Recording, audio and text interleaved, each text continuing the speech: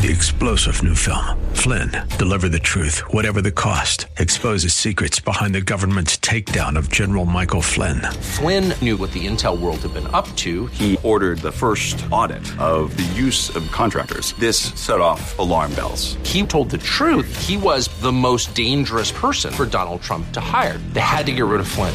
Flynn, deliver the truth, whatever the cost. Available now. Watch it today. Go to salemnow.com. salemnow.com.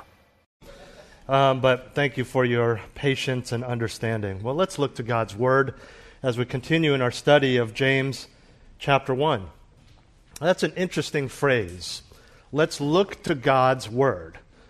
For the most part, that's why we're here, to look to God's Word. Because we understand that the Word of God is everything. It's everything for the believer. Now think about it. You worship God because of who He is. But everything you know about God is from the Word. Anything that you pursue for God, you know you are to pursue it because it is in His Word. And anything you understand about yourself rightly before the eyes of your Creator is from the Word. Everything that we do, everything that we know about God, everything we know about ourselves in light of God is from the Bible. I've shared this with you before. That's why in most seminaries, you will study, when you study many years of theology, you will study the theology of the Bible, bibliology, before you study theology proper, which is the character of God. Because you need to establish that the Word is true before you can believe anything that is in it. And so we read the Word, we study the Word, we memorize the Word, we quote the Word, we listen to the preaching of God's Word. But sometimes we hear the Word preached, we listen to a podcast, we read it for ourselves, and we refuse it.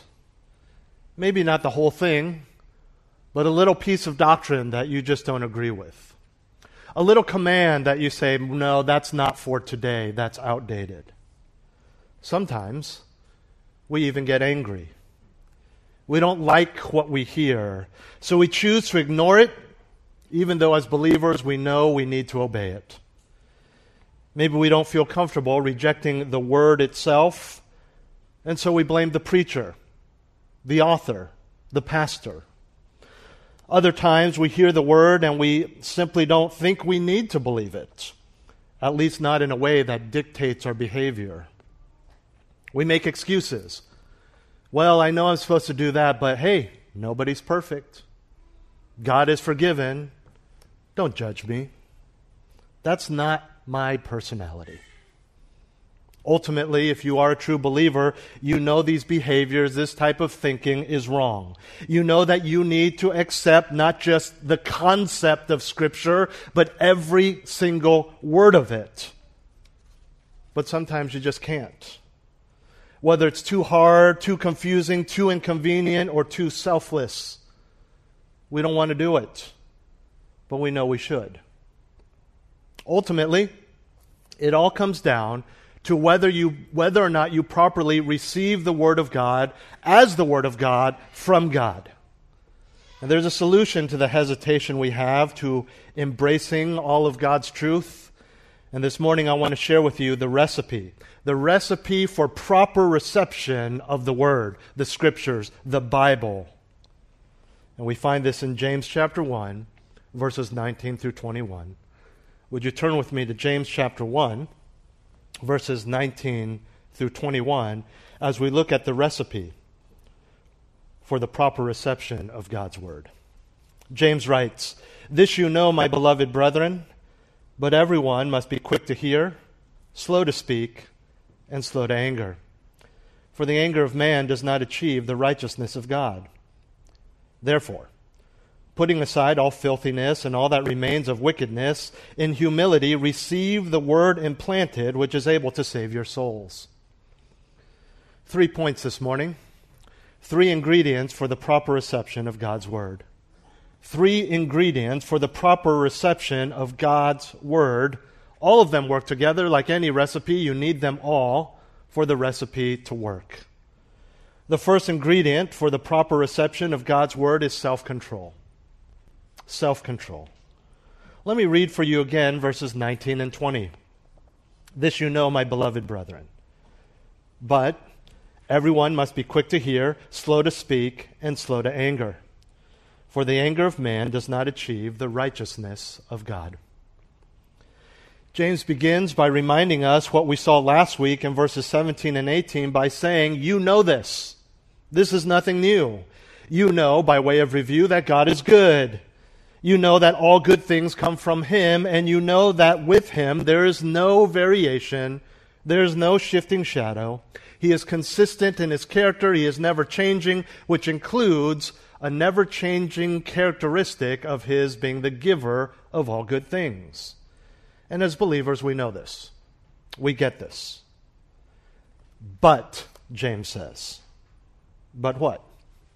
Quite simply, but you need to respond to that. Don't just know it, respond to that. And as we've already seen, James is very practical. The response to God's goodness is no different. Basically, what he's about to tell us is this. If God is good, then you better listen to His word, and you better obey it. And in order to listen properly, we have to have self-control. And here in these two verses, we see three aspects, really just in verse 19, three aspects or areas in which we need to have self-control to set up the right heart attitude, the right mindset to receive God's word. Quick to hear, slow to speak, and slow to anger. And as we go through this, we look at these principles, quick to hear, slow to speak, slow to anger, and we understand that we are called to have these attributes when interacting with other people, whether Christians or the unbelieving world around us. That's good, that's true. We need to apply it in those areas. But this specific context is talking about the Word of God. Be quick to hear in regard to the Word of God. Be slow to speak and slow to anger in receiving or listening to or reading the Word of God. So let's talk about this first one, quick to hear. Again, the context is hearing God through His Word. So quick to hear is about listening to the Word of truth, as James calls the Bible in verse 18. And the idea of being quick to hear is about listening carefully to God's Word. And understand when I say listen, it may not necessarily be something audible that you hear. It could be reading silently in your own mind. It's all about listening, hearing God speak. And listening carefully means God's word itself, but also anything that presents the word of God. A book, a sermon, a brother in Christ. Frankly, it can be so many other things, especially in our modern day, podcasts, videos, Christian books, audio books, whatever it may be. You get this. Any time that the Word of God is spoken, read, preached, explained, taught, you need to be quick to hear. And we see how this takes self-control. This is just as much a reminder that we need to be in God's Word, as much as it is a reminder that whenever we do listen, whenever we are in God's Word, we need to listen carefully. The reason we do this is to make sure that we get the message. When you don't listen carefully, you may miss important truths that God has for you.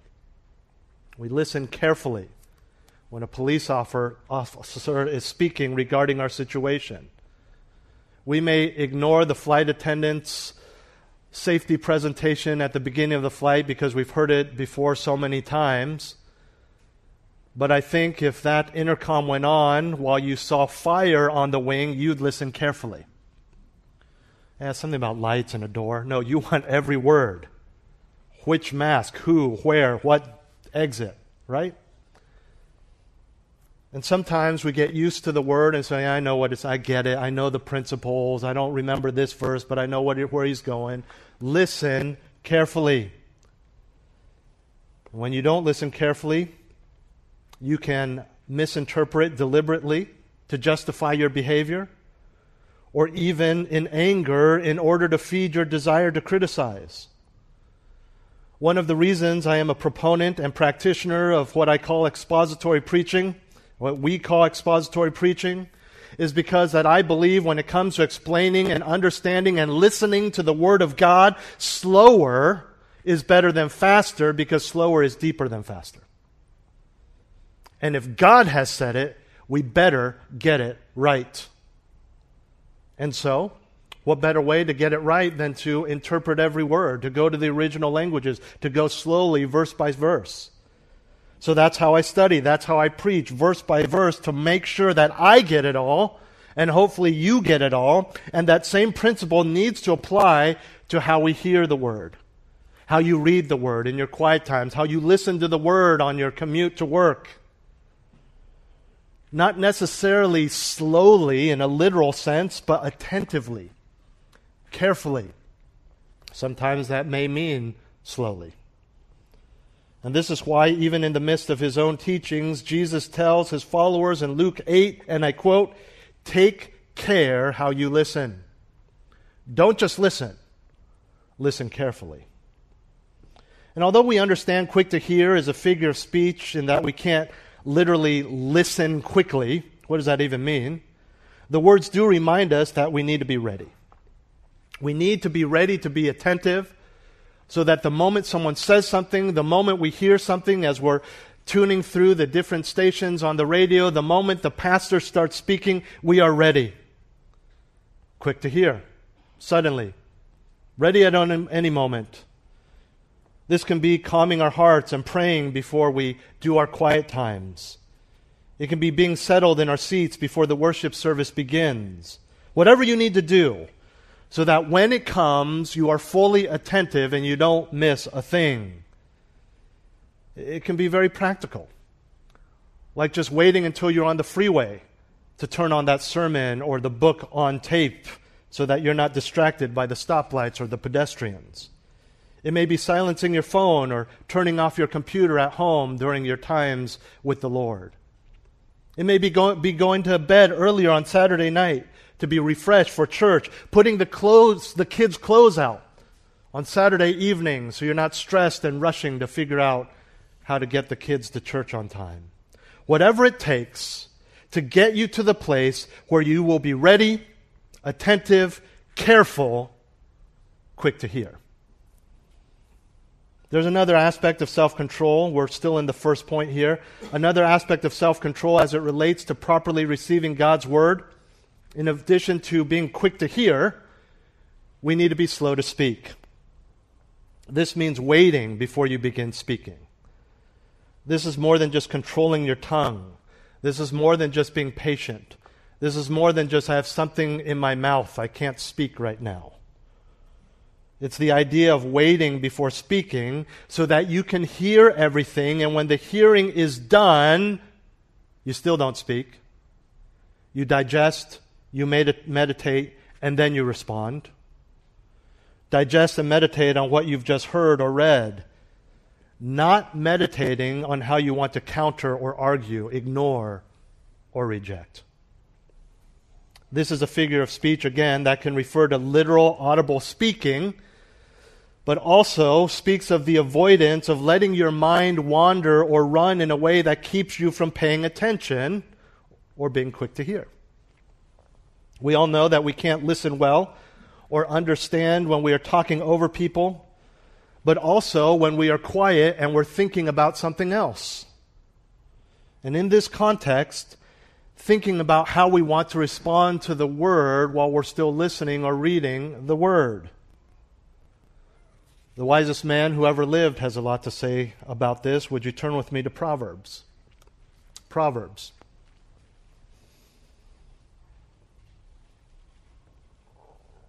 Although we do not attest all of Proverbs to King Solomon, the verses I'm going to read for you this morning are his. Proverbs 13, chapter 3. And you are probably mostly familiar with how much the Proverbs speaks about talking and how speaking wisely is important. Proverbs 13:3 says, "The one who guards his mouth preserves his life, The one who opens wide his lips comes to ruin. Turn to chapter 17, verses 27 and 28. Proverbs 17, 27 and 28. He who restrains his words has knowledge, and he who has a cool spirit is a man of understanding. Even a fool, when he keeps silent, is considered wise. When he closes his lips, he is considered prudent. Then Proverbs 29:20, towards the end of Proverbs. Proverbs 29:20 says, "Do you see a man who is hasty or quick in his words? There is more hope for a fool than for him." All of these proverbs are referring to being quick to speak in general and in all life situations, mostly in speaking to other people. How much more true are they when this attitude is directed towards God and His Word? And again, when we read these proverbs, there is no way this is just about an external control of the tongue. It is a matter of the heart. It is a matter of controlling the heart and how you perceive and understand and accept the Word of God, how you apply it, how you digest it, how you respond to it. We've probably all been in a situation where we have a serious conversation with someone, and while the other person is speaking, we are already formulating our response. It stops us from fully listening and hearing to what they're saying. Sometimes it can be because of things you even wanted to say before the conversation began. Often because you want to say something based on assumptions, rather than coming to the conversation to ask why. Why did you do that? Why did you say that? We come ready to fight, ready to debate. When interacting with another person, at best that is rude. When interacting with God's Word, that is dangerous. It can be sacrilegious. The equivalent to coming to the Word as you would to a conversation, already set in what you want to say or formulating a response before knowing what you're responding to, can be for a number of reasons, such as how you were previously taught at your last church, what your parents believe, what you thought the Word said, what you want the Word to say to indulge your own desires and sins. We come with preconceived notions. We come ready to say, oh, I know that passage. I know what He wants for me. And so we don't listen. We're quick to speak. We're quick to respond before listening, hearing the exegesis, hearing the context, reading the context. We need to know God's Word, but we have to accept it and read it and understand it and be quiet and listen. Stop speaking, stop addressing, stop responding. Let God speak through His Word. We have established how wrong and dangerous it is to approach God's Word, being slow to hear and quick to speak, which is why when we engage in those things, it either comes from a place of anger or can easily result in anger. And James addresses this with our third aspect of self-control, be slow to anger. And because he elaborates on it in verse 20, we understand that what ties all of this together is anger. The problem of anger, dealing with anger. The theme of self-control here is all about the temper. Hold your temper. Or more accurately, controlling your anger will allow you to control your tongue and help you to listen. Ultimately, it's a matter of wanting to be right, wanting to be heard, wanting to put yourself and your thoughts above others and even God's Word. In other words, when we are angry or don't like something we have heard or read, we will not listen carefully, nor will we hold our tongue. We just want to fight. And when it comes to the Word of God, what James is calling us to do here is to submit. Submit. In many contexts, in a practical application of these truths, submission is the opposite of anger. You want to repent of your anger and turn 180 degrees. What's over here on the other side? Submission and humility, as we'll see in a bit. Submit to the Word of God.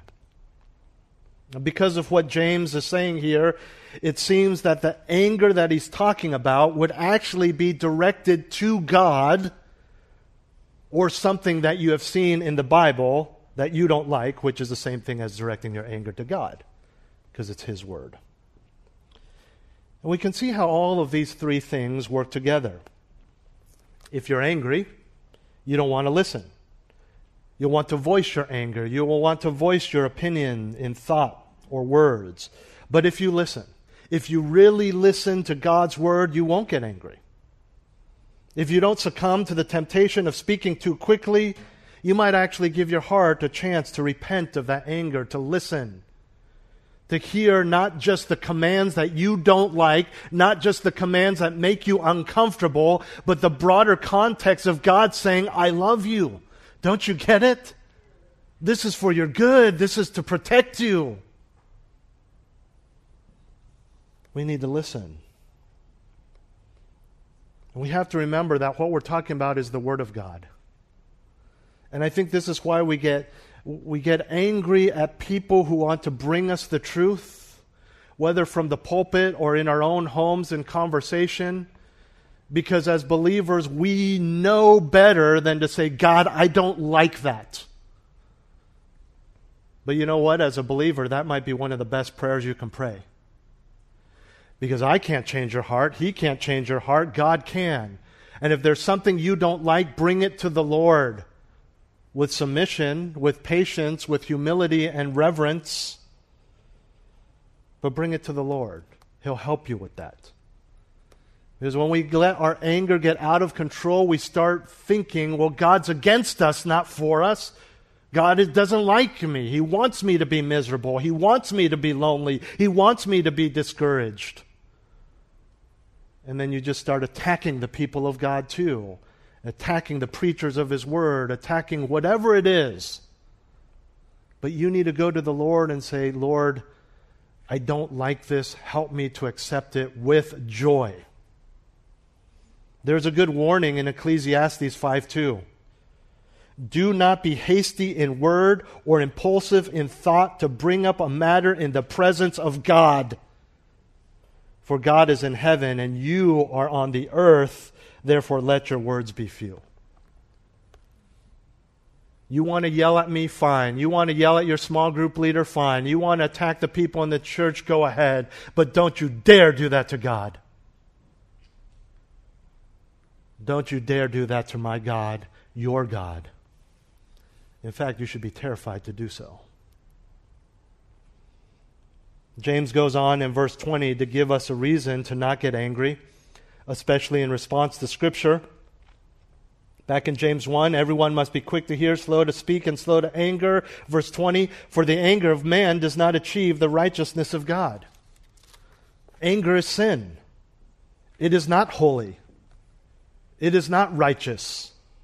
When James says the anger of man does not achieve the righteousness of God, righteousness here is referring not to the righteous character of God, but the righteous behavior He requires of us because of His character.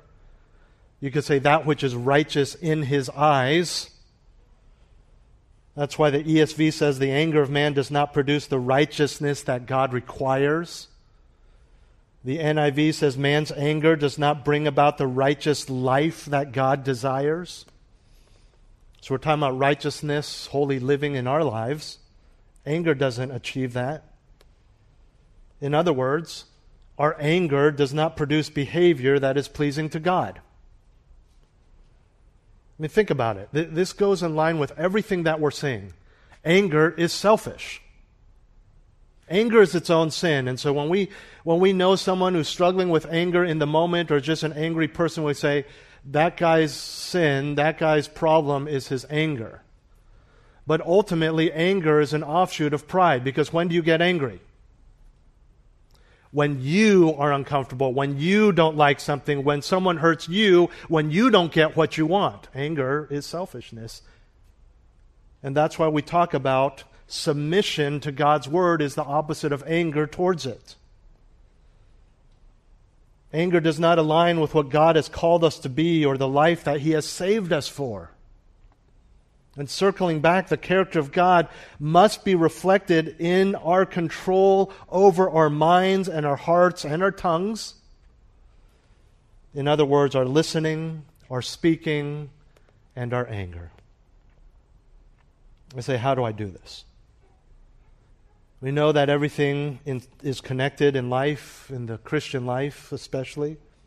And since the Scriptures give us everything pertaining to life and godliness, above all else, we must remove everything in our lives that either keeps us from going to the Word or keeps us from aligning with the Word. So if you have a problem with listening, speaking, or anger, dig deeper. Which leads us to our second ingredient for the proper reception of God's Word, holiness. Holiness.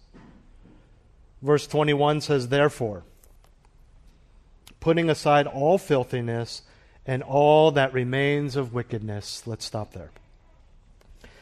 James explains the need for holiness with a metaphor of taking clothing off, putting aside. A phrase he uses there is one word in the Greek. It means to put off or strip off. The same word and metaphor are used elsewhere in the New Testament of putting aside sins, wickedness, as well as the old self. Filthiness is a word that was used to refer to dirty clothing or moral defilement. So in keeping with the metaphor, filthiness is a dirty garment that needs to be taken off and disposed of or cleaned, removed from you and placed somewhere else. In us, that would be any sort of impurity, any sort of disobedience, any sort of sin. And we are also to remove anything that he says here remains of wickedness. The NAS is not wholly accurate here. The word remains in the Greek is overabundance, excess, overflowing. The ESV says rampant wickedness. The NIV says evil that is so prevalent. And the idea is any sort of sin, any sort of immorality, any sort of moral corruption, sin that is intentional, that is unintentional, sin that is deliberate. So not an abstract idea, but actual specific sins in your heart and in your actions. An overabundance of those things. But I want you to think about that concept, an overabundance of sin, an excess or overabundant wickedness. As the redeemed of Jesus Christ, any sin is excessive. Any sin is too much. Don't be fooled into thinking James is just talking about extreme and flagrant sins that even the world would frown upon. This is any sin that remains in your life. When you have a piece of dirty clothing, it's clean in the morning. And I don't mean dirty like you've worn it a couple times. It still looks fine. You've spilled some food on it. Spilled coffee. Maybe you splash some mud on it or something else if you work with your hands. What do? You go home. Sometimes you can't wait to go home because you're embarrassed walking through the last few hours of work with that big stain on your shirt. You go home, you strip it off, and you throw it in the wash. It is completely separate and distanced from you.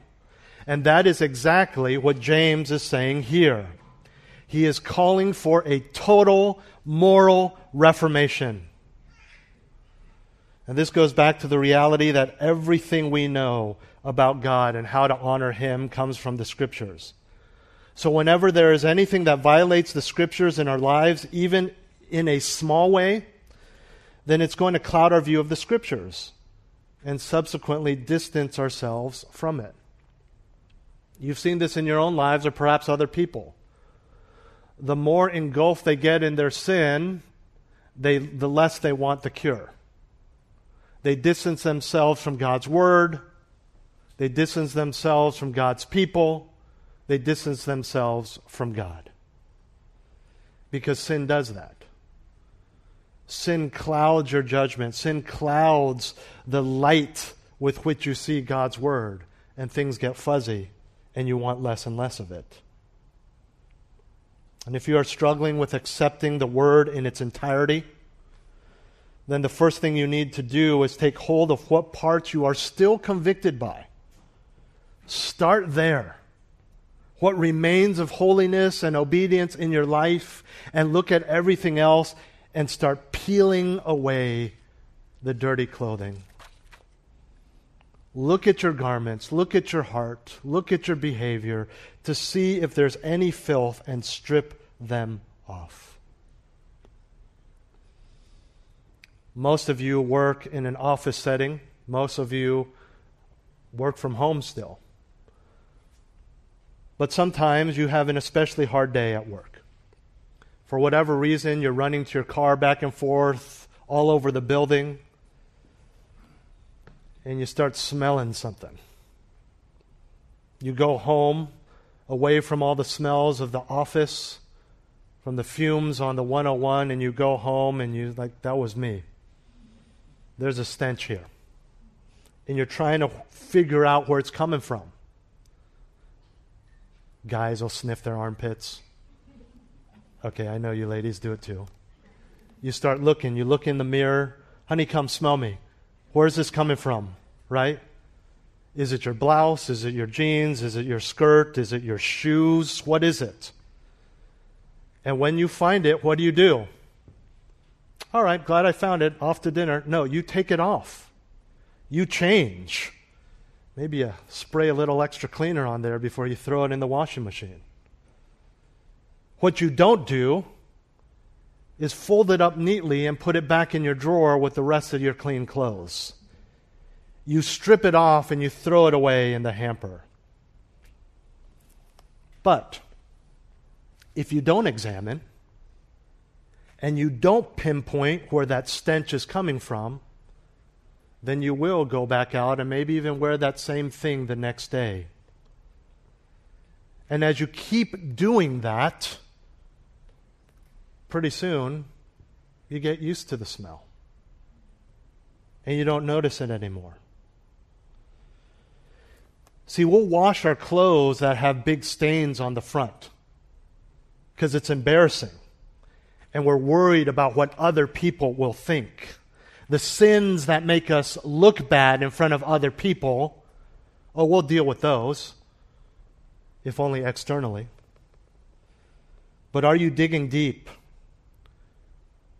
to get and remove the clothes that are not visibly stained, but are filthy from the invisible bacteria, the unseen hidden sins of the heart? That you can interact with other Christians and they have no idea what's going on in your heart and behind closed doors.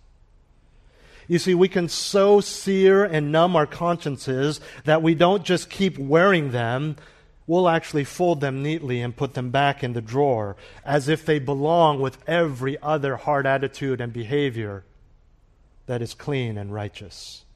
And pretty soon, as you mix everything in, everything is upside down because you have distanced yourselves from the very fundamentals of basic cleanliness. You have distanced yourself from God's Word. Dig deep. Find the filth and strip it off.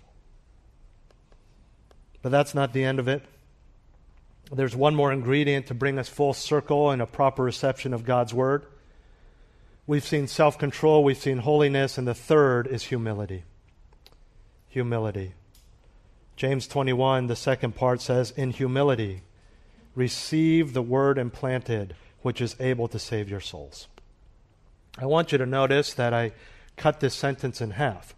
So our last point is grammatically our second point is grammatically a precursor to humbly receiving the word. We have to see this all together because it's connected. He says, putting aside all filthiness and all that remains of wickedness, in humility receive the word. This is how you receive the word in humility, dealing with the sin. It all goes together. Without actively repenting of sin and dealing with the moral wickedness and filth in your heart, you will not receive the word, and you definitely will not receive it with humility. When we understand what humility is, It literally means mildness or gentleness. It's the same word elsewhere that is translated into the English as gentleness. Humility in our context today means to receive the word with submission, without pushing back, without frustration, without arrogance, anger, selfishness, or aggression. Just submit to it, accept it. The best definition we have, I believe, in the New Testament of humility is from Philippians chapter 2, verses 3 through 8. My favorite passage in all of Scripture. Would you turn there with me? Philippians chapter 2, verses 3 through 8. It not only gives us a practical definition of humility, but also gives us the supreme example of humility, our model to follow, our example to follow of perfect humility to the point of death, despite innocence in Jesus Christ. Verses 3 through 8 of Philippians chapter 2 says, do nothing. Nothing, okay? Doesn't say if you're in the mood, if things are going right, if people treat you well, if people are humble towards you. No, do nothing. From selfishness or empty conceit. There we have the enemy or the opposite of humility. Selfishness and arrogance. But, he continues, with humility of mind, regard one another as more important than yourselves. Not as equals, as more important than yourselves. There are people we naturally consider more important than ourselves. Our parents, our spouse sometimes, our boss, politicians, whatever, depending on the context. Here, God is saying, consider everyone as more important than yourselves. You may be more important at your job than other people that you're to consider more important. That's not the point. On a spiritual level, you are to consider and treat other people as more important than yourselves. Verse 4. Do not merely look out for your own personal interests. Praise God. He doesn't say neglect yourself, starve yourself, sell everything you have to treat other people as more important than yourselves. You still look out for your own personal interests, but do not merely look out for yourself, he goes on, but also for the interests of others. Here's the example, verse 5. Have this attitude in yourselves, which was also in Christ Jesus, who though he existed in the form of God, did not regard equality with God a thing to be grasped, but emptied himself. That is voluntarily allowing in the Father's plan to have some of his characteristics and abilities of being God temporarily separated. He did not regard equality with God a thing to be grasped, but emptied himself, taking the form of a bondservant, and being made in the likeness of men. Being found in appearance as a man, he humbled himself by becoming obedient to the point of death, even death on a cross. Until Christ emptied himself and exemplified perfect humility for us, in example, and doing so for us, the Psalms tell us he never wearied or tired, slumbered or slept. And yet we have examples in the Gospels where Jesus was so physically exhausted that his disciples were terrified that the boat would turn over and they would drown, but Jesus needed to sleep. Never tempted by evil. Can't be tempted by evil, as we saw a couple weeks ago. And yet, after being tempted by Satan himself, he didn't just walk out of the wilderness. All right, guys, ministry's begun. The angels, the Father had to send angels to minister to him because of his weakness in his human flesh. He had to eat. He had to use a diaper as a baby. He got thirsty. And after he ate and drank, he had to go relieve himself. Things that he never had to do or ever experience in eternity past. For us, he humbled himself, stepping out of heaven, becoming man for our sake. And he is the example of considering others as more important than yourselves, even if you are God. God considered us more important than himself and suffered physical human death. And though this passage speaks of our behavior toward others, this same attitude is what James is calling for in relation to accepting the Word of God. And when it comes to the Word of God, humility involves, as I've said, submission to it. It involves patiently accepting, and when you find that difficult to do, try again. Ask for help. Don't ask for other interpretations.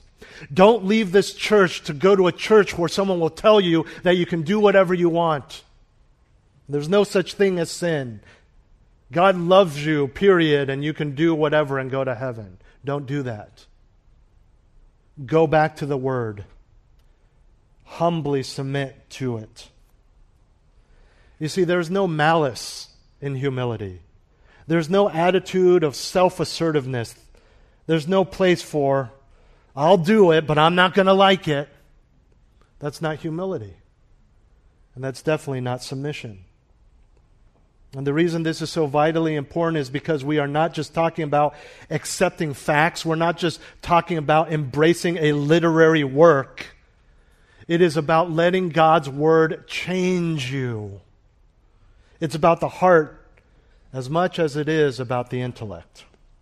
And if you truly want to change for the better, then humility before God's Word is a must. And incidentally, it is humility that will make it easy to be quick to hear, slow to speak, and slow to anger, or not angry at all. This also explains why Jesus says the humble are those who will receive the kingdom of heaven in the Beatitudes of Matthew 5. And why gentleness or humility is a part of the fruit of the Spirit in Galatians 5. In other words, humility is a non-negotiable aspect of the Christian faith. It is part of what defines who we are in Christ. And it is also why it is with humility that James calls us to, quote, receive the word implanted. Word here is, of course, the Word of God, and specifically the gospel, which James says has been implanted in the believer, not at birth, but upon salvation and throughout sanctification. This is done not through study, but by the hand of God. And the word implanted that James used here speaks of planting a seed in the ground, and it is used by James to speak of God's Word being planted and then taking root in the heart of the believer. And this is really a very encouraging statement, because we don't need to go out and seek it. God has given it to us. We do not need to fight to remove the scales from our eyes. The Holy Spirit did that upon salvation. We don't need to work and be good enough to deserve it. Christ has finished that. The Word is implanted. However, he goes on to tell us we do need to receive it. Well, if it's already implanted, what does it mean to receive it? It means we are to obey it. We are to act upon it. We are to accept it as for our lives, to let it influence every aspect of our being. You understand that spiritual growth is more than just owning a Bible, and it's even more than just reading the Word. It is receiving it with humility such that our spiritual lives are preserved and our spiritual lives are improved. Deprive yourself of the Word, which can happen even when you're reading it and don't humbly receive it. Deprive yourself of the Word, and you will spiritually deteriorate. It doesn't mean, as long as I read it every day. There's nothing mystical about touching it, praying over it. When I, at least believe I first became a Christian, I was at a very weak church. I was never instructed to read the Bible. I didn't know what to do with this thing. King James Bible. Why do you give a 12-year-old a King James Bible? I'll never understand. But I had this Bible from the church, from VBS. I didn't know I was supposed to read it. I definitely didn't know I was supposed to memorize it. I didn't know that the words of life were in there. And so every night, I would kiss it. I guess that's good, right? This is a Protestant church, by the way. And this is what I just thought I should do. I also prayed out loud, because the only people I ever heard praying were, of course, out loud. You know, the pastor up front has to pray out loud. Punky Brewster, when her dog died or whatever, on TV. And so I thought, you're supposed to pray out loud. No one ever said you can just pray in your heart. Those things didn't grow me. They didn't sanctify me. You need to humbly receive it. And what I'm talking about is spiritual growth, repentance, holiness, not theological knowledge, not even apologetic prowess. Let the Word change you. This is a manual for life. And so many, and I'll admit, so many within our circles, the conservative, evangelical, John MacArthur circles, look at this book and see a baseball bat. It is a manual for living. It is for you. Not to memorize and smash other people and make them feel small. Humbly receive it. Don't arrogantly beat people with it. This isn't about being a learner. This is about being a follower. This is not about being a reader. This is about being a receiver. And just as we saw a couple weeks ago that sin brings forth past, present, and future death, so the Word implanted, James Wright, is able to save your souls, past, present, and future. As an unbeliever, you are saved by the Word. As a believer, you are sanctified by the Word. As a child of God, as the Word has promised, you will one day be glorified in the presence of God when your salvation is complete. We understand salvation in the Scriptures sometimes means the past completed act of justification, declared righteous in the eyes of God, when you became a Christian, when you prayed that prayer. But there are times where it's talking about the whole gamut, the whole timeline of salvation, which for us, humanly speaking, started at justification, started in eternity past when God chose us, but for us, practically speaking, at justification, continues today in sanctification and will culminate one day in glorification. This is what James is talking about. The Word of God is working salvation in your life. Stick close to the Word and you will grow. You won't lose your salvation, but that's beside the point. The point is because we are saved, we want to grow, we want to be holy, we want to submit to the Word of God. 3 ingredients for the proper reception of God's Word: self-control, holiness, and humility. You say, Roger, those aren't all the same letter. That's the only reason I come to this church, is because your points all start with the same letter. Fine. You really want alliteration, you can say self-control, sanctity, and submission. But what I like better is the fact that these 3 points have given you an acronym, which really sums up everything. Shh. Yeah, but you don't understand. Shh. Listen. Listen. Well, you don't get my kid. Shh. Read. And if that doesn't work, shut up. I've told you this before. I tell myself this. You know, we get that, you start getting angry or starting doubting, you should shut up and listen to God's Word.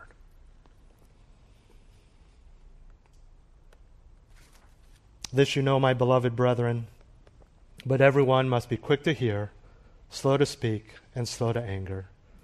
For the anger of man does not achieve the righteousness of God. Therefore, putting aside all filthiness and all that remains of wickedness, in humility, receive the word implanted, which is able to save your souls. Let's pray. Heavenly Father, thank you that we even struggle with receiving the word because we have the word. We praise you, Father, for your goodness and grace in revealing yourself as well as your plan of salvation through your word. Without your word, we would not know about Jesus Christ. We would not know about the cross. We would not know about how to honor and serve you. We would be like so many others who have created their own religion, trying to please an unknown God through impossible works. But instead, you have revealed yourself, and so, Lord, may we receive and accept and submit to not just the parts we like, not just the broader concepts, but the difficult parts that call us to obedience and self-sacrifice, humility. Help us with each other, but especially in front of your word and directed towards your word, to be quick to hear, slow to speak, and slow to anger. We need your help to do this, Lord. May we so appreciate and love you and your word, and so desire holiness and hate sin, that we pursue these things even if it makes us stand out even more as objects of persecution. But Lord, even in that, may we shine even brighter for your glory. In Jesus' name, amen. 3-star General Michael J. Flynn, head of the Pentagon Intelligence Agency, knew all the government's dirty secrets. He was one of the most respected generals in the military. Flynn knew what the intel world had been up to. He understood its funding. He ordered the first audit of the use of contractors. This set off alarm bells. The explosive new documentary, Flynn, Deliver the Truth, Whatever the Cost, uncovers the facts behind this scandal. Flynn told the truth. He was the most dangerous person for Donald Trump to hire. I find out the worst enemy that I'm going to face in my life is right here in America. They took my assessment and they wanted me to change it. And I was like, I'm not changing it. They had to get rid of Flynn. With in-depth interviews, archival footage, and never-before-seen personal records of the man behind the headlines. I just felt like I was drowning. Flynn, Deliver the Truth, Whatever the Cost. Available now. Watch it today. Go to salemnow.com. salemnow.com.